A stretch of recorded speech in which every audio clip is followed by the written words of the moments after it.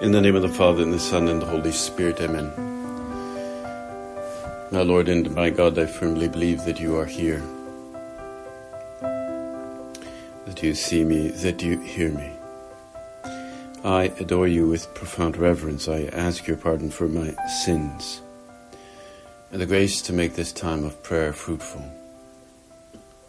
My Immaculate Mother, Saint Joseph, my Father and Lord, my guardian angel, intercede for me.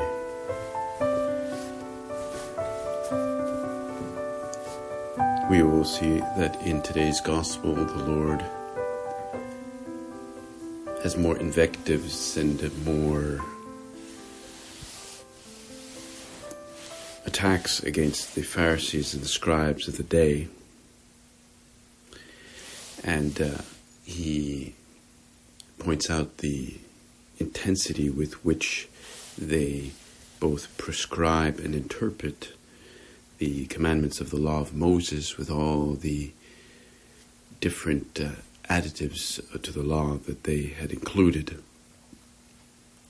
The Lord does not, of course, despise or reject the law.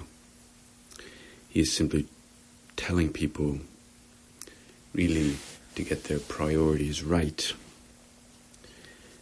without falling into the temptation of paying attention to very secondary details, while rejecting what is most important, most basic, the most essential virtues of one's life: justice, mercy, and faith.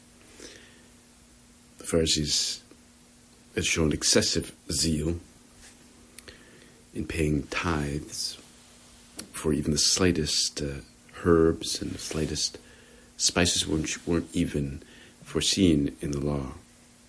All those things that they consumed, they would demand that others pay tithes. They themselves didn't do that, and they were not even covered by the law. They lost a sense of the value of these things, the sense of the value of the law. You could say they lost the upright judgment of things, upright criteria, a sense of understanding what is important in life. They had no proper judgment, no real prudence. They seemed so zealous that you would think that they would know a lot of things that would be important, but in the end, you would not be able to consult them about any moral criteria. When it came to true behavior in life, they were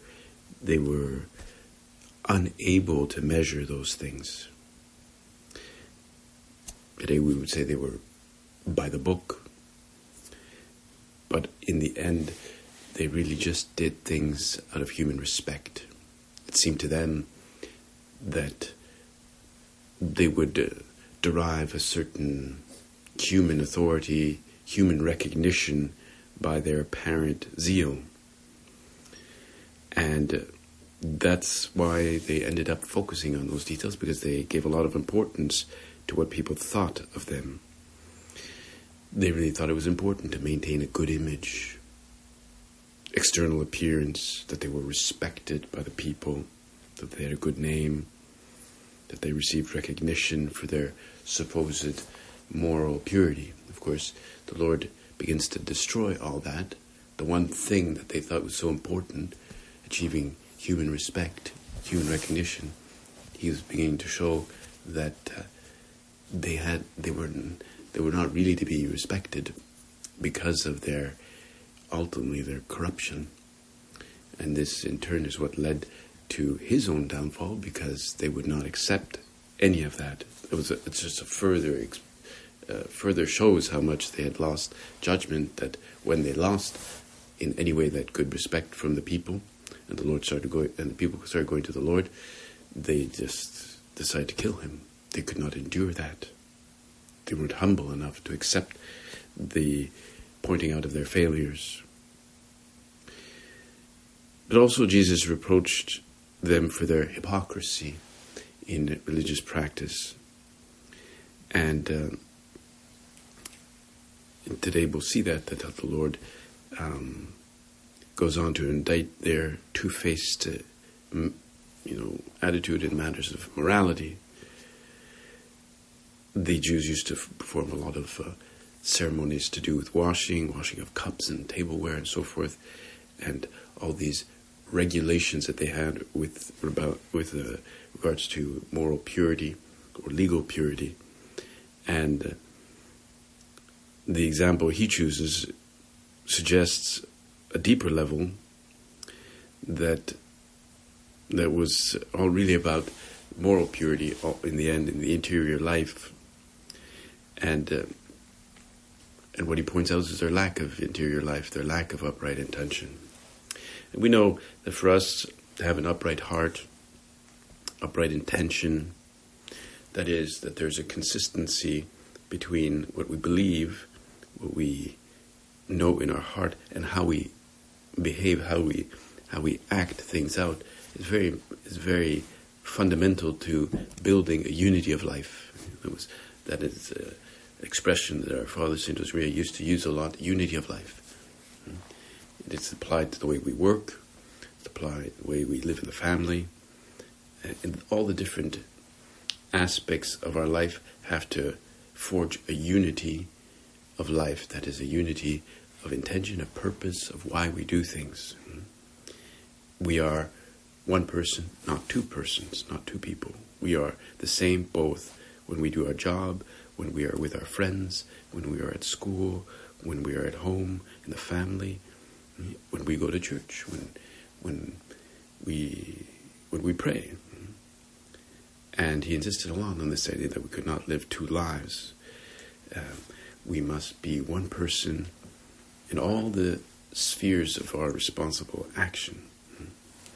And we see that in certain men who are weak. They tend to split their lives between their work and their family. And they can actually end up being producers at work and consumers at home. And on the job, they're even, they dedicate themselves. They're serious men, responsible in their job. But at home, they rest passively in often kind of pleasurable recreation.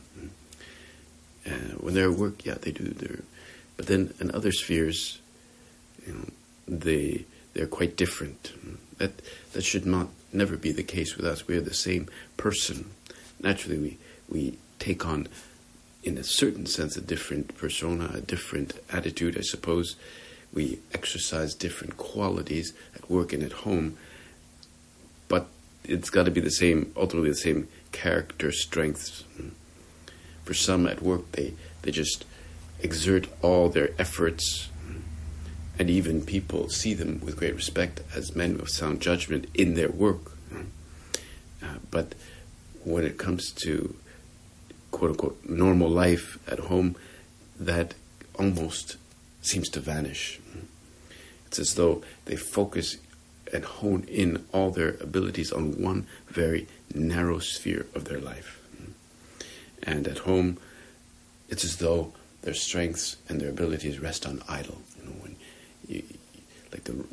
the motor is on neutral, and they set it aside, all their abilities for the day.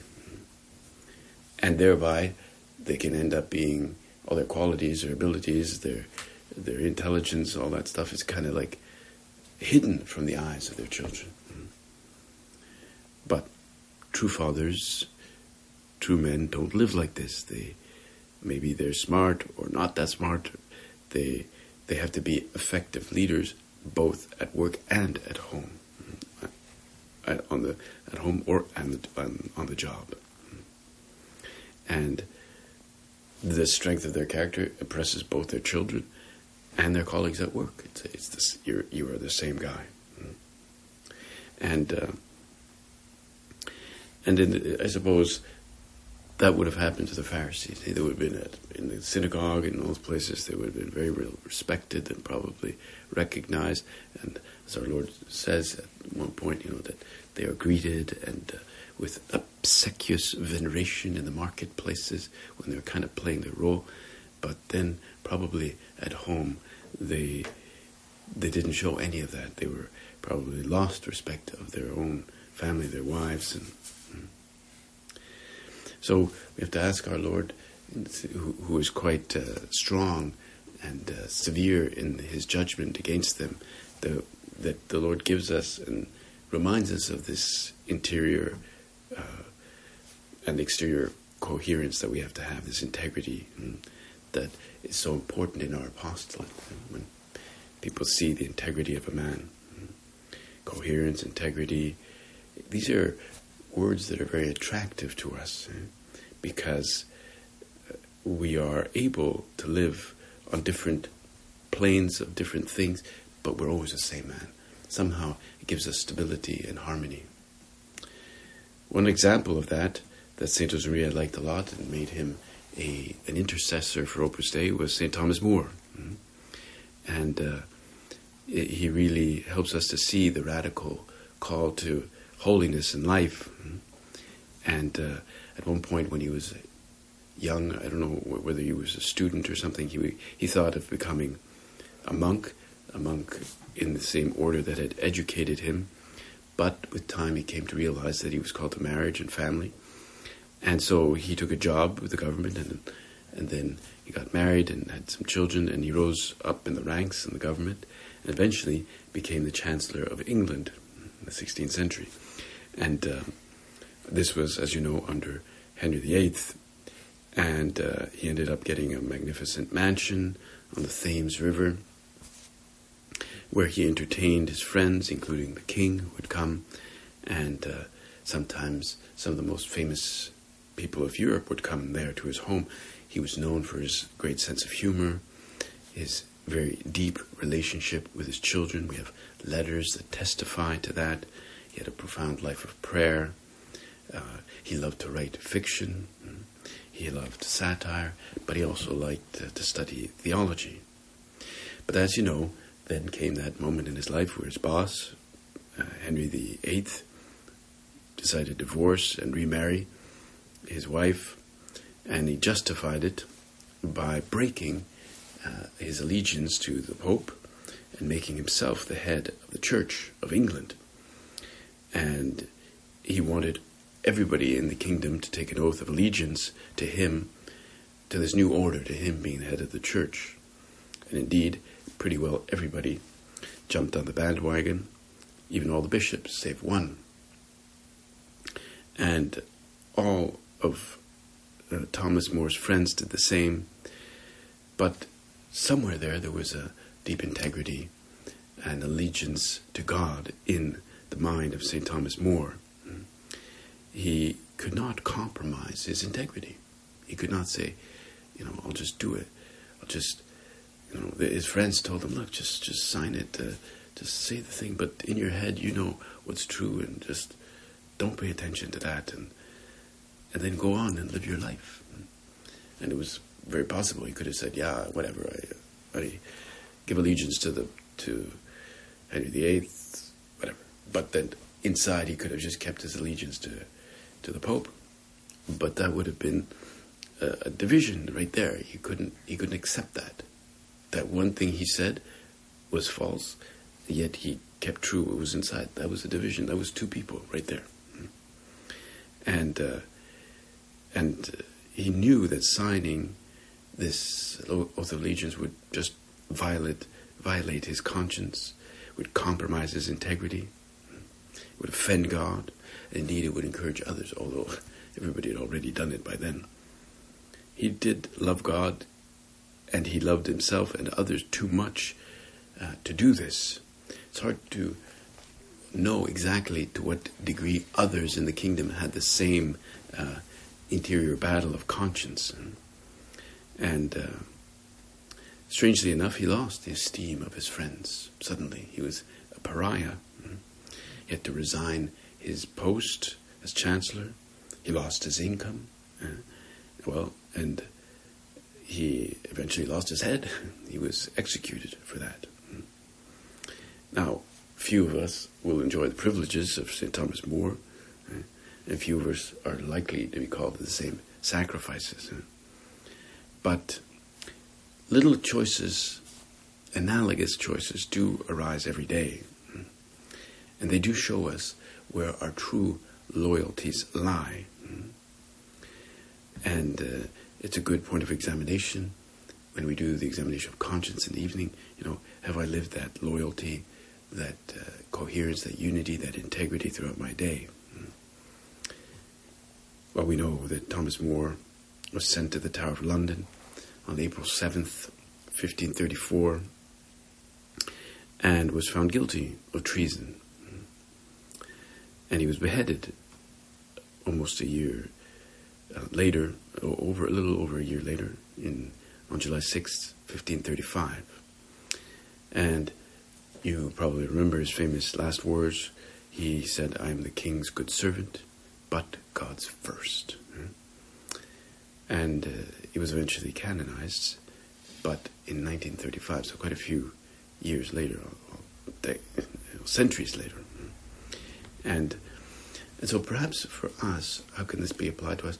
Well, there is the whole realm of the digital world, the internet, and all the kind of the life that we can live there, the profile that we have, and people we know curate their profiles, their appearance on Facebook and all these places, these social platforms, and yet this is a danger that is, well, it's been prominent for many years already, but more and more the digital world and digital life could have the danger of taking on its own persona for us. Saint Josemaria insisted a lot on authenticity. He said, "We are just one life made of flesh and spirit, and it is this life that has to become, in both body and soul, holy and filled with God." So we are one life. That's what has to become holy. And he also said, we Christians cannot resign ourselves to leading a double life. Our life must be strong and simple, a simple unity into which all our actions converge. And he insisted a lot on that as an expression of what a member of Opus Dei would be like. And there are always challenges for us to live that, because we have always an infinite way of ultimately seeking what is easier. And sometimes we have to repair something on the inside and repair something on the outside. Each one of us has to see how we can do that. Yesterday we spoke about the queenship of Mary. She was the queen. And, well, I looked up again what St. Josemaria said, and he quotes from that passage from the Furrow, about that passage we talked about from the book of Revelation, the sign that appeared in heaven. And he gives it a slightly new interpretation. He said, "A great sign appeared in heaven," quoting from St. John, "a woman adorned with the sun, with the moon under her feet, and a crown of 12 stars about her head." He says, "From this, you and I, and everyone may be sure that nothing perfects our personality so much as correspondence with grace. Try to imitate the Virgin Mary, and you will be a complete man." It's a hard phrase to interpret, not to interpret, but to translate properly. Because in Spanish, this idea of becoming a complete man or woman is hombre de una pieza. It's a beautiful expression. Hombre de una pieza. It means a man of one piece. It really means a man of integrity. Not a whole dispersed collection or accumulation of cool ideas that we stack up and experiences. We are a man of one piece, one heart, one soul, one mind. Hombre de una pieza. And that comes about by our correspondence to grace. A real consistency between what you think, what you pray, what you live, how you live. A seamless unity there, an interconnection that even if we can identify the different parts, we are still one piece. And that is the result of correspondence to grace. Let's ask this of our Blessed Mother, our Queen, that we celebrated yesterday. We still see her as our Queen, so she can help us to become a man of integrity. I thank you, my God, for the good resolutions, affections, and inspirations you have communicated to me in this meditation. I ask you how to put them into effect. My Immaculate Mother, Saint Joseph, my Father and Lord, my guardian angel, intercede for me.